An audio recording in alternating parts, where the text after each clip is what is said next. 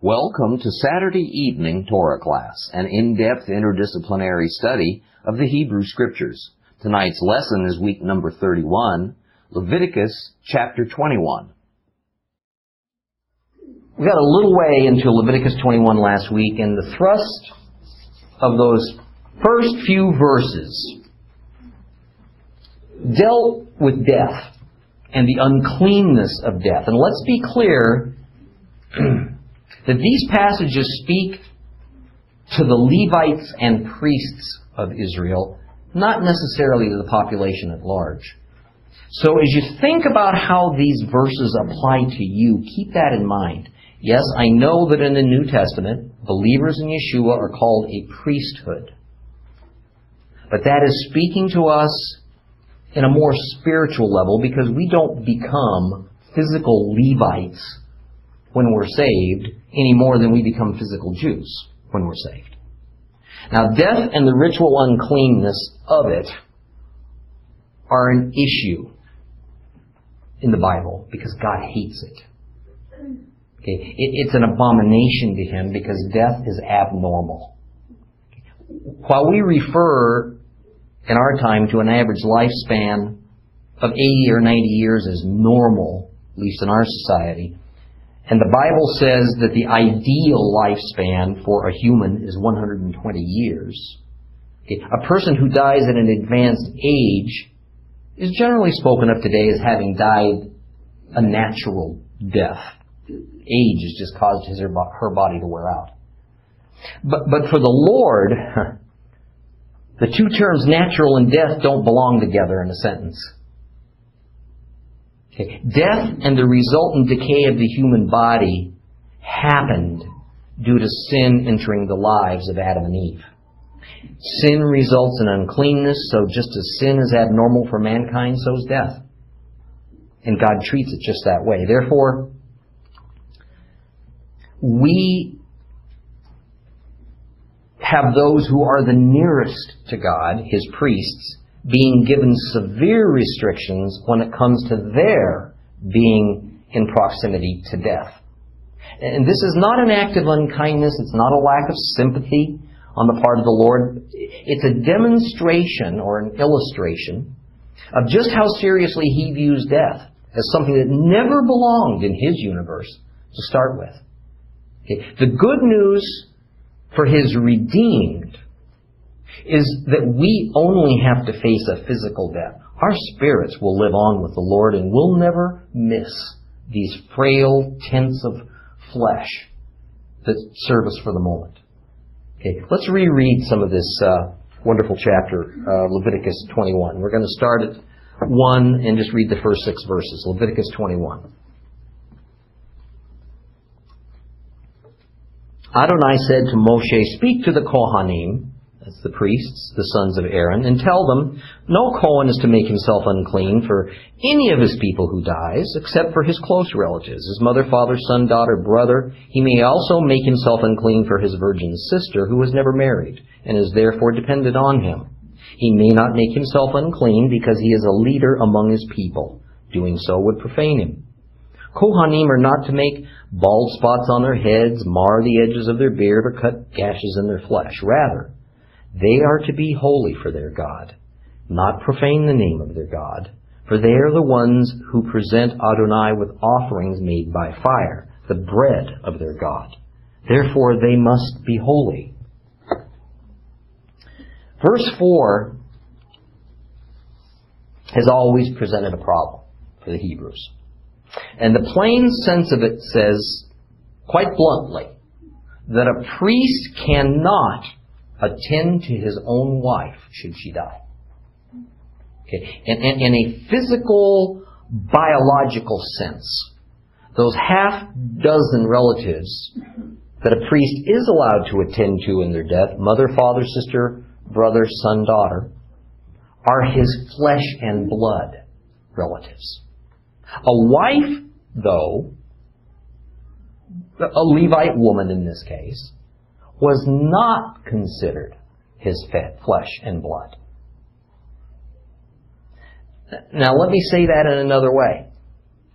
The relatives that a priest was permitted to attend were closely genetically tied to that priest. But a wife is not genetically tied to that priest. In fact, the Torah is very specific about just how close of a blood relative any Israelite could marry, and a wife had to be outside that boundary to qualify, otherwise it was considered incest. Now, I'm sure that many of you are already thinking, well, what about that principle stated early in the Torah, in Genesis 2:24, that when a man and a woman are joined together in marriage, they become as one flesh? Well, here's another instance of our having to mature in our faith so that we can distinguish between the spiritual and the physical sense of things in the Scriptures. Common sense and mere observation tells us that literally and physically, a man and his wife do not magically fuse together upon the last words of their wedding ritual, and from that point forward share one set of legs, arms, noses, ears, or any other body parts. Okay. Rather, this one flesh is meant in a spiritual sense. It refers to a mental attitude that a married couple should adopt, and to a degree, it's a metaphor for the perfect unity of the Godhead. The Hebrew sages acknowledge that from a spiritual standpoint, a man and his wife are as one, echad. But they separate that from the physical and biological sense of it. Therefore, the law was applied such that since in all cases of legal regulations, a man's wife could not be his close genetic relative, she was excluded from the group of family members that a priest could attend to upon her death. That was their rationale. Later on in Hebrew history, this prohibition was actually amended by some scribes who determined, on the reasoning that since Abraham and Jacob personally attended to their wives' funerals, then it ought to be permitted for a Levite priest. And the rationale behind their ruling is interesting. They determined that even though a priest would be infected with a very high and serious degree of impurity by attending to his wife's death, that it was his reasonable duty to do so notwithstanding. However, this was only to occur when the priest and his wife had no other close family to bury her.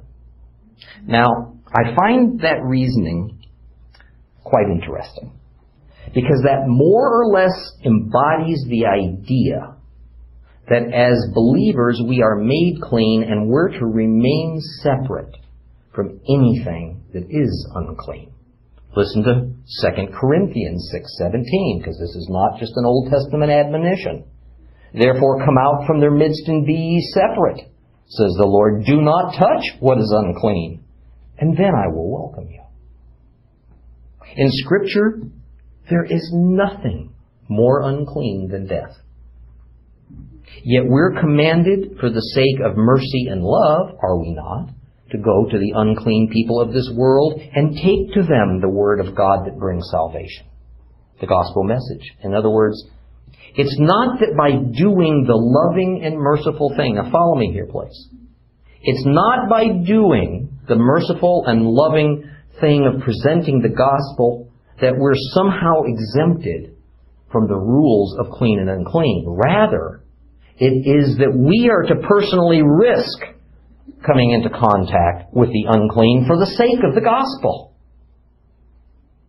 The Hebrew urged the priest that if necessary, he could make the choice to risk personal defilement if it was necessary, if it was the loving and merciful thing to do to care for his dead wife. Okay. And I'll tell you, I wish that in some ways this principle about ritual purity weren't so, but it is. I wish that by our doing what is right, what is merciful, what is compassionate, that all the consequences would be nothing but good for us. Doing the right thing, unfortunately, can often be harmful to our health, to our relationships, to our jobs, to our ministries, and more. But what kind of trust in Jehovah, or what type of love are we displaying if we only do good if it brings good consequences? Okay. The good news for believers is that Yeshua's living water rushes over us at all times. Okay. We may well become defiled at times, okay, in a sense at least, for going to the unclean and unsaved people of this world and coming into contact with them. We may well be violating God's ritual purity instructions by our laying a hand on a prostitute who's in spiritual ruin, or lovingly caring for the deceased, or comforting the homosexual who's so confused and miserable. But I'm convinced that Yeshua's living water washes us clean practically before it happens. Okay. I've said on a number of occasions that the only reason for God's rules about sin and about ritual impurity to exist in the first place is because of our fallen state. As the centuries have passed and as the fabric of the world has become more and more saturated with sin and deprivation, it's now virtually impossible for a man, including believers, not to commit sin at some point in their lives. Even if the intention is always to be obedient to God's commands and to do good. I often give the illustration of Corrie ten Boom hiding Jews and lying to her government authorities about it because it's one that most people can identify with. But you know, the Torah never makes an exception for lying. A lie is always a sin. Yet in order for Corrie to have done a greater good, saving the lives of those innocent Jews, she took that sin and its eternal consequences upon herself. If she had not been redeemed by Messiah, that sin of lying would still be on her head throughout eternity, though she was doing a good thing. But because she trusted Yeshua, she was forgiven for it. Point being that a lie was still a lie even though it was meant for good. The Lord still saw it as trespassing against Him. And His justice demands that a penalty was due for it. Our attempt at kindness and compassion does not negate the requirement to be obedient to God's commands. The priest who attended to his deceased wife did not avoid becoming defiled simply because he did a loving and compassionate act. Rather, he willingly accepted the spiritual and physical consequences of becoming ritually unclean as a greater good. And this is a principle that we need to bear upon ourselves as we go through our lives. And by the way, understand that there is a very big difference between ministering to the unclean of this world and uniting with them. We are never to compromise God's principles nor water down the truth, nor are we to become one of the unclean in our behavior in order to minister to them. We are not to come into union with the unclean. Paul specifically gives the example of avoiding illicit sexual relations with the unclean because sex is of itself a sacred union. To create this kind of union between the clean and unclean is called tevel, confusion. Okay. It is improper mixing, or as the phrase the modern church prefers, unequal yoking, okay, that a believer must always avoid. There is a rather interesting instruction in verse 5. And it says that the priest's head should not be shaved smooth, nor should the side growth of his beard be removed, nor is he to make gashes in his skin. Now, every one of these acts were pagan Canaanite funeral rituals, which of course God prohibited. Now, in fact, these prohibitions have been instructed before as a general rule for priests to observe at all times, not just for a funeral. But this is actually just adding a little bit of detail by explaining that even during a formal time of mourning, of grief, priests are not to do these things. As a quick reminder, what is being explained here is that the priest's head, meaning the crown of his head, is not to be shaved, nor is any hair to be pulled out. The mention of the side growth of the beard is what today we might call sideburns. Okay. The Hebrew priests were to have full heads of hair and full beards joined together with those sideburns. Now, one of the reasons for this prohibition is that since these same rules also apply to the general Hebrew population, how much more strenuously they must be followed by those who, it says in verse 6, offer the Lord's offerings by fire, the food of their God. If one's going to be a priest of God, one who approaches God with sacrificial offerings, then his rules must be followed even more scrupulously, not less. I mean, think about your standing as a believer in Yeshua, and let what I just told you sink in for a minute. Our redemption, bought at such a great price, is not a get-out-of-jail-free card. It's not a permanent mulligan for you golfers out there. Okay. Far from it. Our redemption is a commitment to our Lord to obey Him. Okay. As we studied the Torah, it has become crystal clear that the Lord didn't expect that the unredeemed abide by His laws and commands. The Torah wasn't for them. Rather, it was those who He set apart and He saved for Himself that He demanded adherence to His rules and regulations. And those who were blessed with an even greater nearness to Him, His priests, were thus expected to be even more perfect.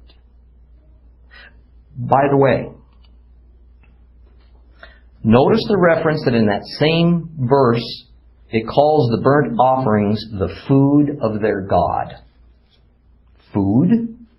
For God? Does God eat food?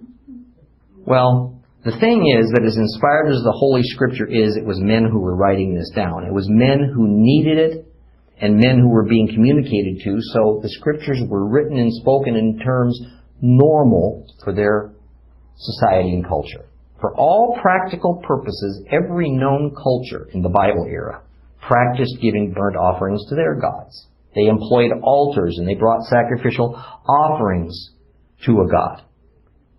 And all this was completely known by Israel long before Moses in Mount Sinai, and they would have expected nothing less as Jehovah gave them the Torah. The word used for food in this passage is lechem. And lechem is a very general and common Hebrew word that actually means food, but it also doubles as the word for bread.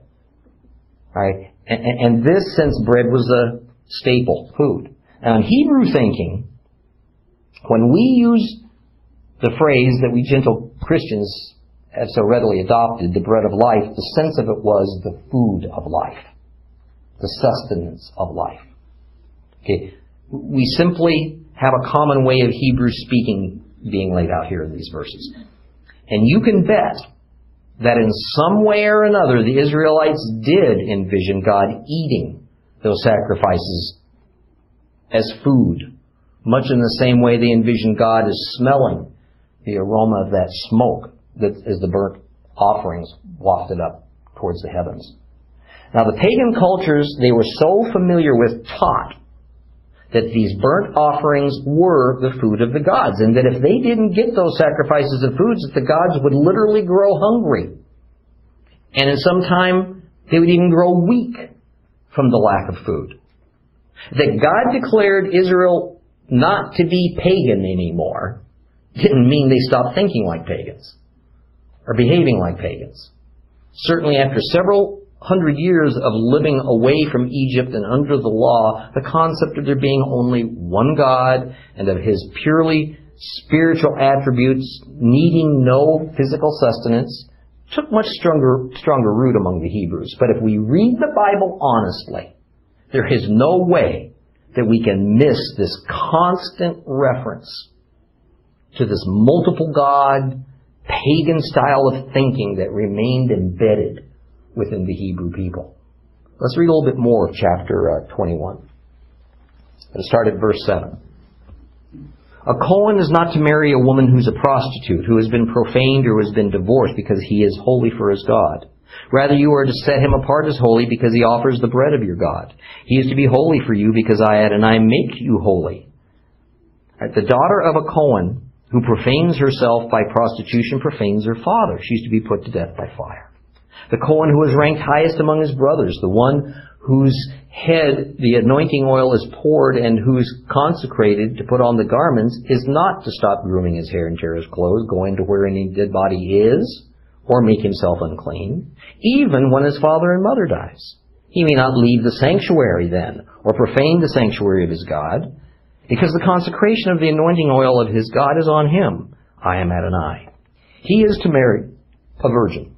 He's not to marry a widow, a divorcee, profaned woman, or a prostitute, but he must marry a virgin from among his own people and not disqualify his descendants among his people, because I'm Adonai who makes him holy.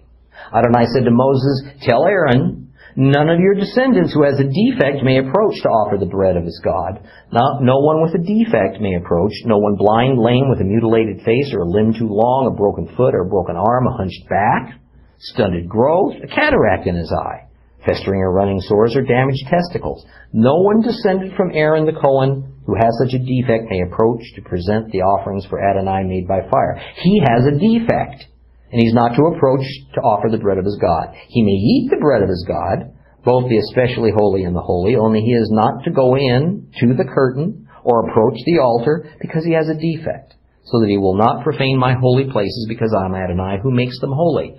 Moses said these things to Aaron, his sons, and to all the people of Israel.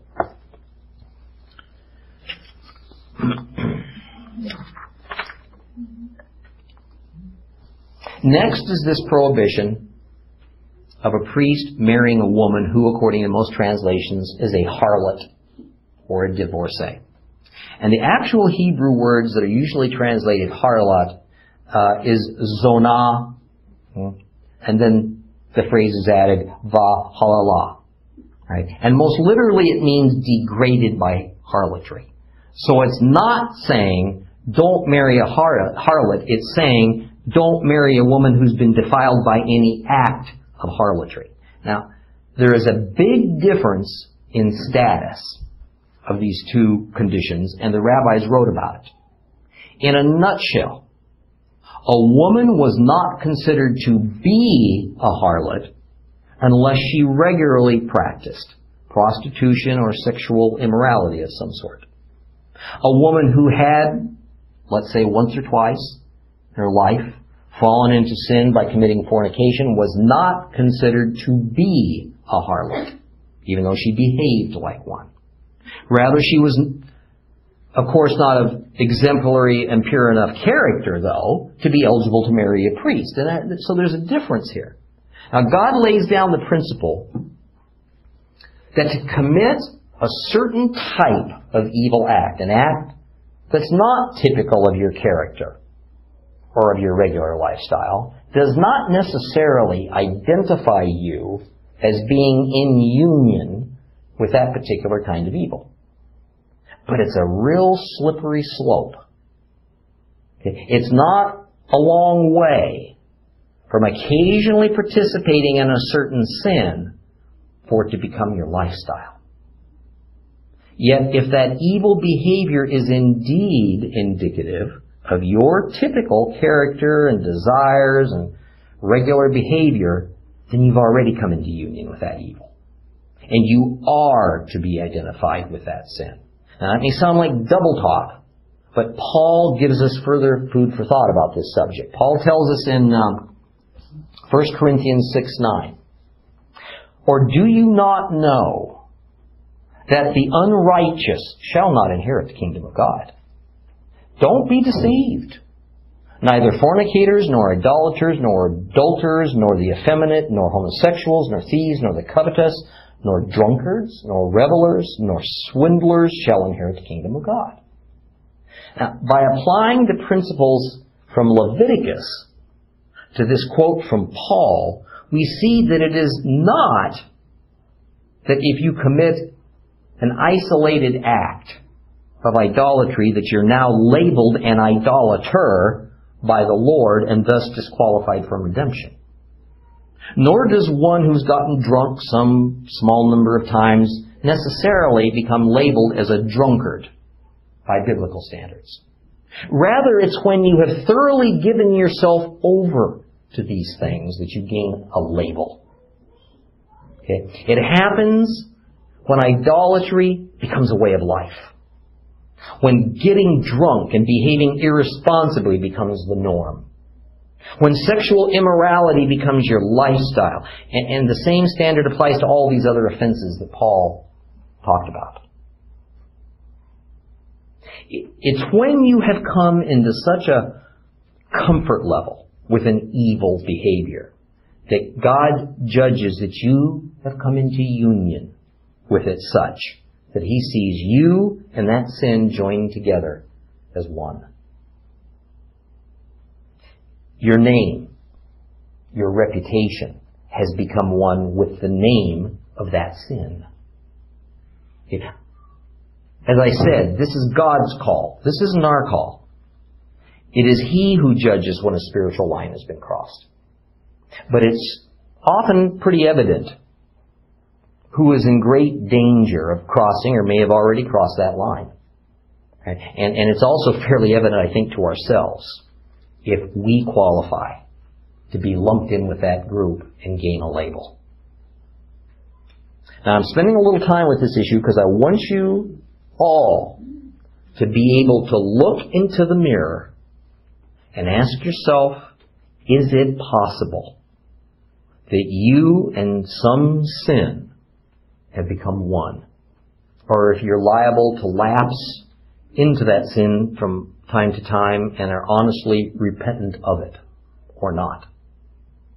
I'm also telling you this because if at one time you indeed had given yourself over to one of those lifestyles of sin, but have repented from it in Yeshua's name, you can rest assured that you're no longer labeled by that sin, at least by anybody who counts, namely the Lord. But if you continue to revel in that sin, or make excuses for it, perhaps even refusing to acknowledge it as sin, or you have no interest in giving it up, if you refuse to even recognize that you've come into union with that sin, well, that's another matter for another discussion, but it is serious and dangerous to say the least. What I'm hoping is that those of us who may live perhaps with a terrible guilt of the past and have truly repented of those ways will be released to God's shalom. Because just as Yeshua has liberated us from sin, He's liberated us from the label. Okay, we should accept that. Be grateful and move on. Okay. Now, the same law prohibited a priest from marrying a divorced woman. Now, notice that the two things, being degraded by an act of harlotry and being divorced, are kind of lumped together. And there was a reason for this. In Deuteronomy 24:1, it says, when a man takes a wife and marries her, and it happens that he finds no favor in his eyes because he has found some indecency in her, and he writes her a certificate of divorce and puts it in her hand and sends her out from his house. Okay? See, the Torah specifies one cause and one alone for a man to divorce his wife. That she committed an act of sexual immorality. That is, this is what's meant by the statement here, he has found some indecency in her, which really isn't as pointed a remark as it should be. The word translated in English as indecency, which is in most of our Bibles, is in Hebrew, erva.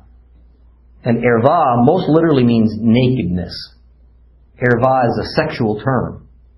By our modern language, it would be better rendered, he found out she had committed a sexually immoral act. It was not until a little before the time of Jesus that the disciples of Hillel attempted to make divorce less restrictive by saying that this verse applied to many more kinds of unfaithfulness than sexual. Up to that time, it was only some form of sexual infidelity that had legal grounds for divorce. So the idea here is that a man, a priest, should not marry a woman who had shown herself to be capable of immoral sexual activity through either selling her body or by means of marital infidelity.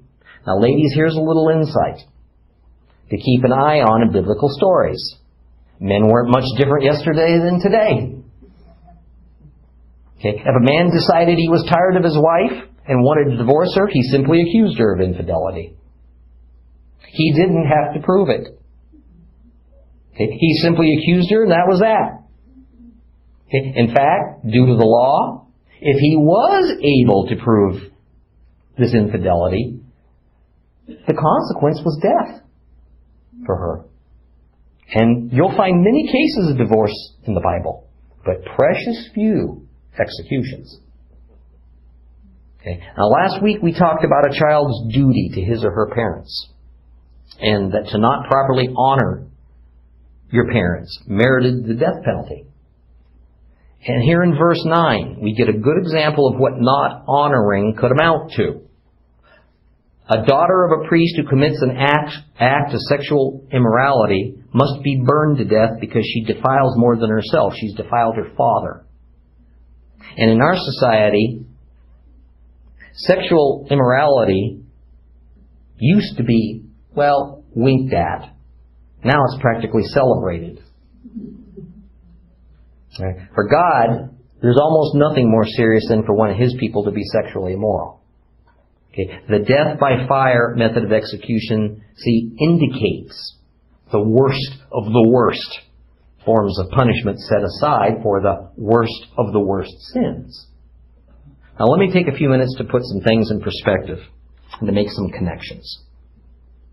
The last several weeks in particular have, I hope, given us a better understanding of just how holy Jehovah is. I love it that Bob talked today about how he spent all night just thinking about how holy God is. How awesome He is. It just brought him to a point he had to write the words down about it. He is so holy. Right? And how He will take whatever means are necessary to protect His holiness. And that is not just His expectation, but His demand upon those of us who claim allegiance to Him. That's why we're to be holy. We've seen this long series of ordinances and rules, typically called laws, that carefully spell out the human behaviors that express holiness, and conversely those that are against holiness.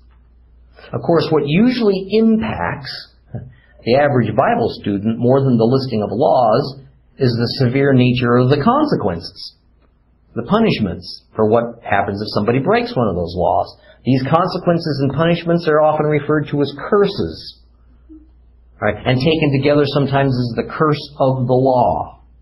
And in chapter 20, and here again in 21, we've seen this ranking of sins and a kind of hierarchy of bad and worse, and then the prescribed punishments. And remember, all sin is a violation against God's holiness, will, and laws.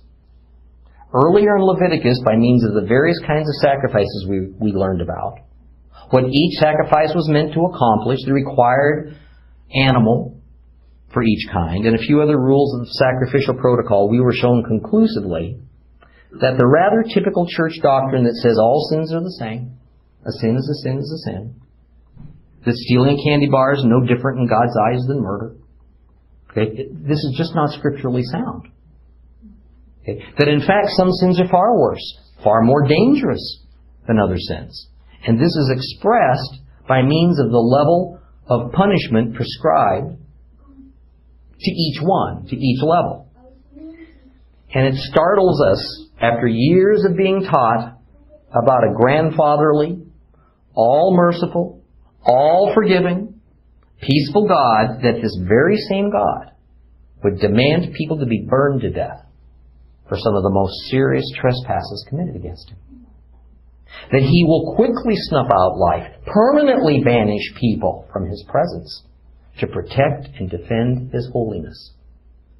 And that when He says someone must be perfect to be in His presence, He means perfect. Perfect. Here's the thing. Those who have not turned the lordship of their lives over to Jesus still face these same consequences that we read about in the law. They still face them.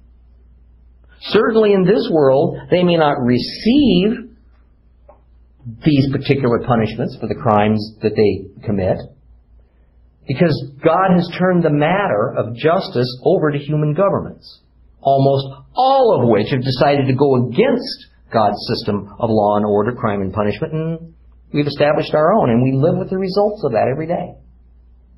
Okay. However, the consequences, the curses of the law will be faced by everyone who doesn't know Yeshua, either at the direct hand of God in this life, or in the hereafter, or maybe both. Remember that here in Leviticus, God told Israel, if you won't do as I instruct and prosecute those who do violate my laws, I will. I'll do it. I will cut off by my own hand those who trespass against me. The thing that I'm telling you is this. Christ, the author of the Torah, the author of the law, could not order that such consequences be required for breaking His laws and then not carry it out. How much respect would we have, or frankly should we have, for a God that runs around ordering these things done, says that, by the way, these things are everlasting, then says, forget it, I changed my mind.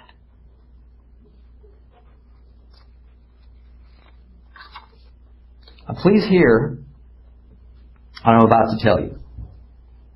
Those punishments prescribed for most serious, or frankly, for the most minute violations of the law will be accounted for.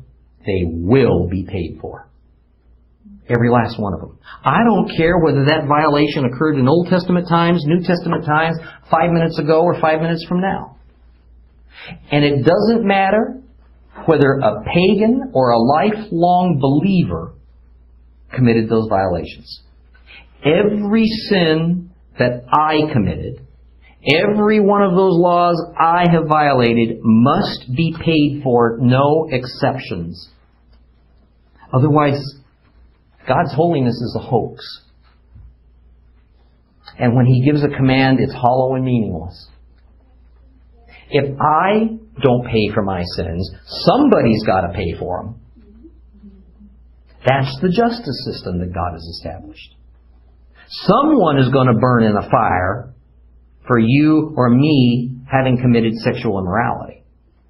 Someone's going to be stoned to death for you or me committing blasphemy. But in the most amazing act of mercy the world has ever known, the law giver, the Torah giver, the one who made the laws and decided the consequences, volunteered to be that somebody who takes the countless punishments you and I are required without exception to pay. When Jesus was hanging from that cross, He was burned to death by His Father 1,000,000 times over. Yeshua was stoned to death by a landslide of rocks coming from His Father's wrath. He was cut off, separated away from His people and from His Father by His Father. Banished for the countless number of trespasses committed by us, each requiring those punishments. Remember what He said? My God, why have you forsaken me? He yelled out when that exact banishment occurred. He bore all those horrible consequences, one by agonizing, one that we've all spent a lifetime accumulating. Those consequences which come from violating the very laws He ordained. And when He was creating those laws, He knew in advance it was going to be Himself. He was going to pay the price for them in place of those who loved him. See, the good news is that as we begin to see ourselves for who we really are through the eyes of the laws of Leviticus, as we see the seriousness of the terrible things we've done against Jehovah, some before we knew him, some after, recognize that somebody has to pay for them all. And somebody has, and he continues to. My brothers and sisters in Yeshua, we escape the fire for what we've done and for what we do, but Yeshua didn't. And now, redeemed, and never having to face God's just and terrible judgments against us, how dare we as God's people trivialize what Jesus did by declaring that all those sins that arise from violating those laws of Torah can't even be committed. Say what? That those principles and commands He made from heaven and came to earth to pay the price for their violation, those are obsolete and gone now. Perhaps it makes us feel better about ourselves, I guess, to think that God solved the problem of sin simply by getting rid of the laws. But that's not so. The law remains, as do their consequences. It's just that Yeshua is our substitute. He's the bearer of all those horrific punishments, of all those horrific curses required of those laws. And we should walk out of here today free, grateful, sober, and determined to obey Him. Not because it gains us anything extra, but because we owe it.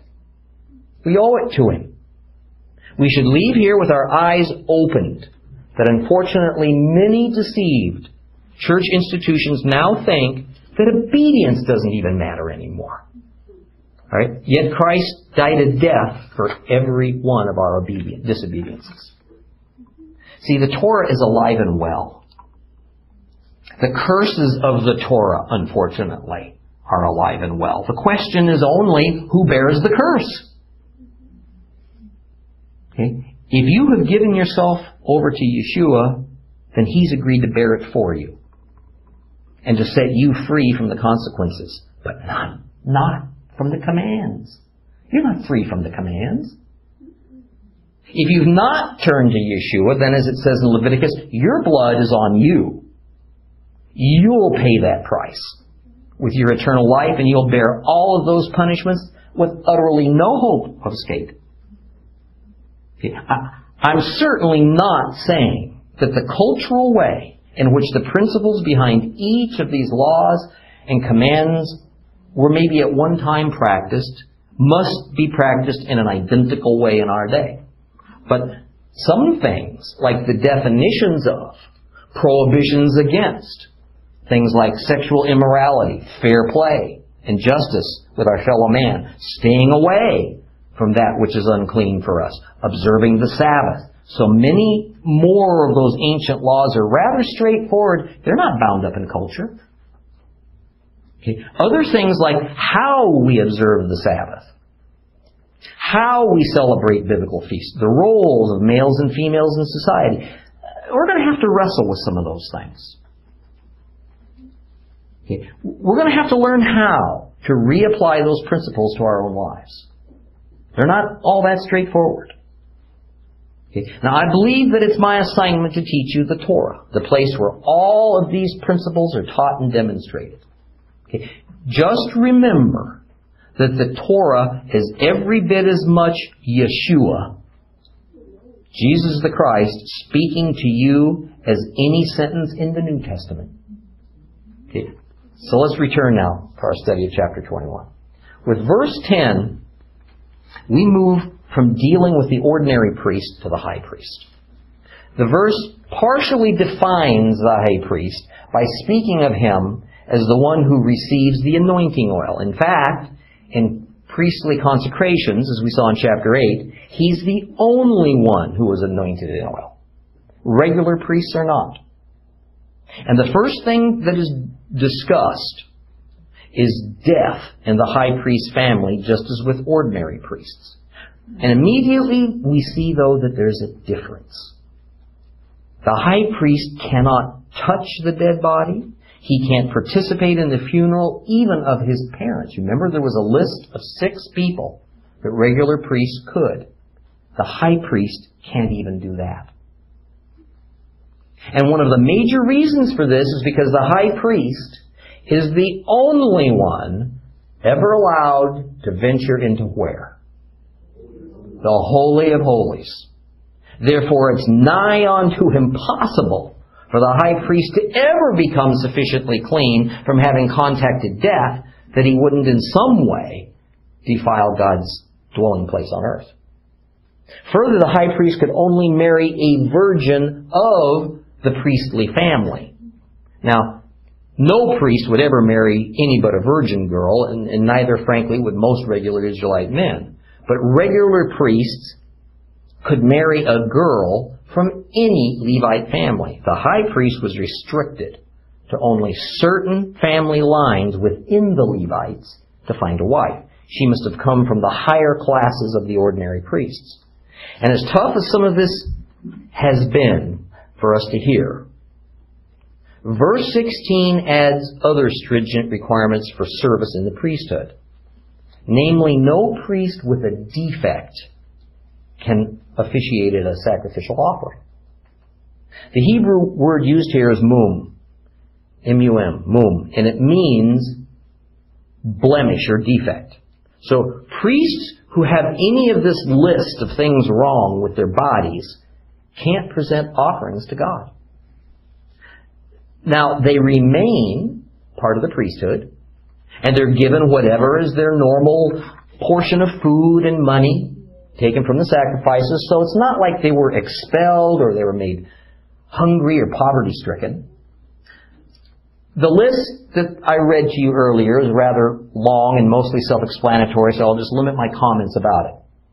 Okay. It says blind and lame, and it does not mean totally blind and completely unable to walk. Blind can mean one eye has been damaged and the other is intact. It could mean that the priest has cataracts. Okay. The idea is that his vision is severely impaired. Lame can even mean a bad limp. It could mean a foot was missing. Any number of impediments to normal walking. But it by no means meant that the person had to be severely crippled. Now, it mentions a broken leg in here, or a broken arm. But that's because, you see, they didn't do a very good job of setting bones in those days. All right? And having a difficult break usually wound up in some kind of deformity. Okay. Interestingly, it says no one with a hunched back or who suffered from dwarfism could perform sacrifices either. Now, this whole set of rules about blemishes and deformities are there because it continues to develop this concept of holiness as being about wholeness and normality. Here it's being demonstrated by physical attributes such that the person who is going to serve the Lord must not be blemished or abnormal in any way. Merely a blemish disqualifies one from approaching God. Why? Because perfection is required. Now, what we're going to find is that because certain animals were set aside for holiness in the form of being the acceptable sacrificial offerings for God, we get a very similar list of requirements for the physical perfection for the priest. In fact, the list is almost a precise parallel. Animals couldn't have these defects. The priests couldn't have those same defects. See, God's holiness is so transcendent that even the hint of imperfection is defiling to His immutable holiness. And He'll protect that holiness at any cost. Thus, there is the reason for Jesus the Christ. Yeshua HaMashiach. The principles and demands behind these strict laws of Leviticus have never been countermanded.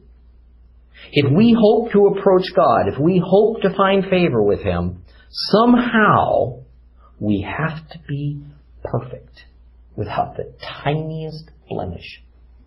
Thank God the sacrifice of Yeshua has atoned for our sins so completely that the tiniest blemish is gone. His living water has washed us so clean that to God we are spotless. Not because we are perfect, not because we have merited perfection nor attained perfection, but because we've been declared perfect. So as the priests of Israel learned that a proper response to the unfathomable honor of serving God Almighty was to love Him with their entire mind, soul, and strength, so should we. Okay. And the way we do that is just as they strove to do it, to be obedient to His will as guided by the Holy Spirit, joyfully done, out of gratitude for what He's already done for us. We'll start chapter 22 next week.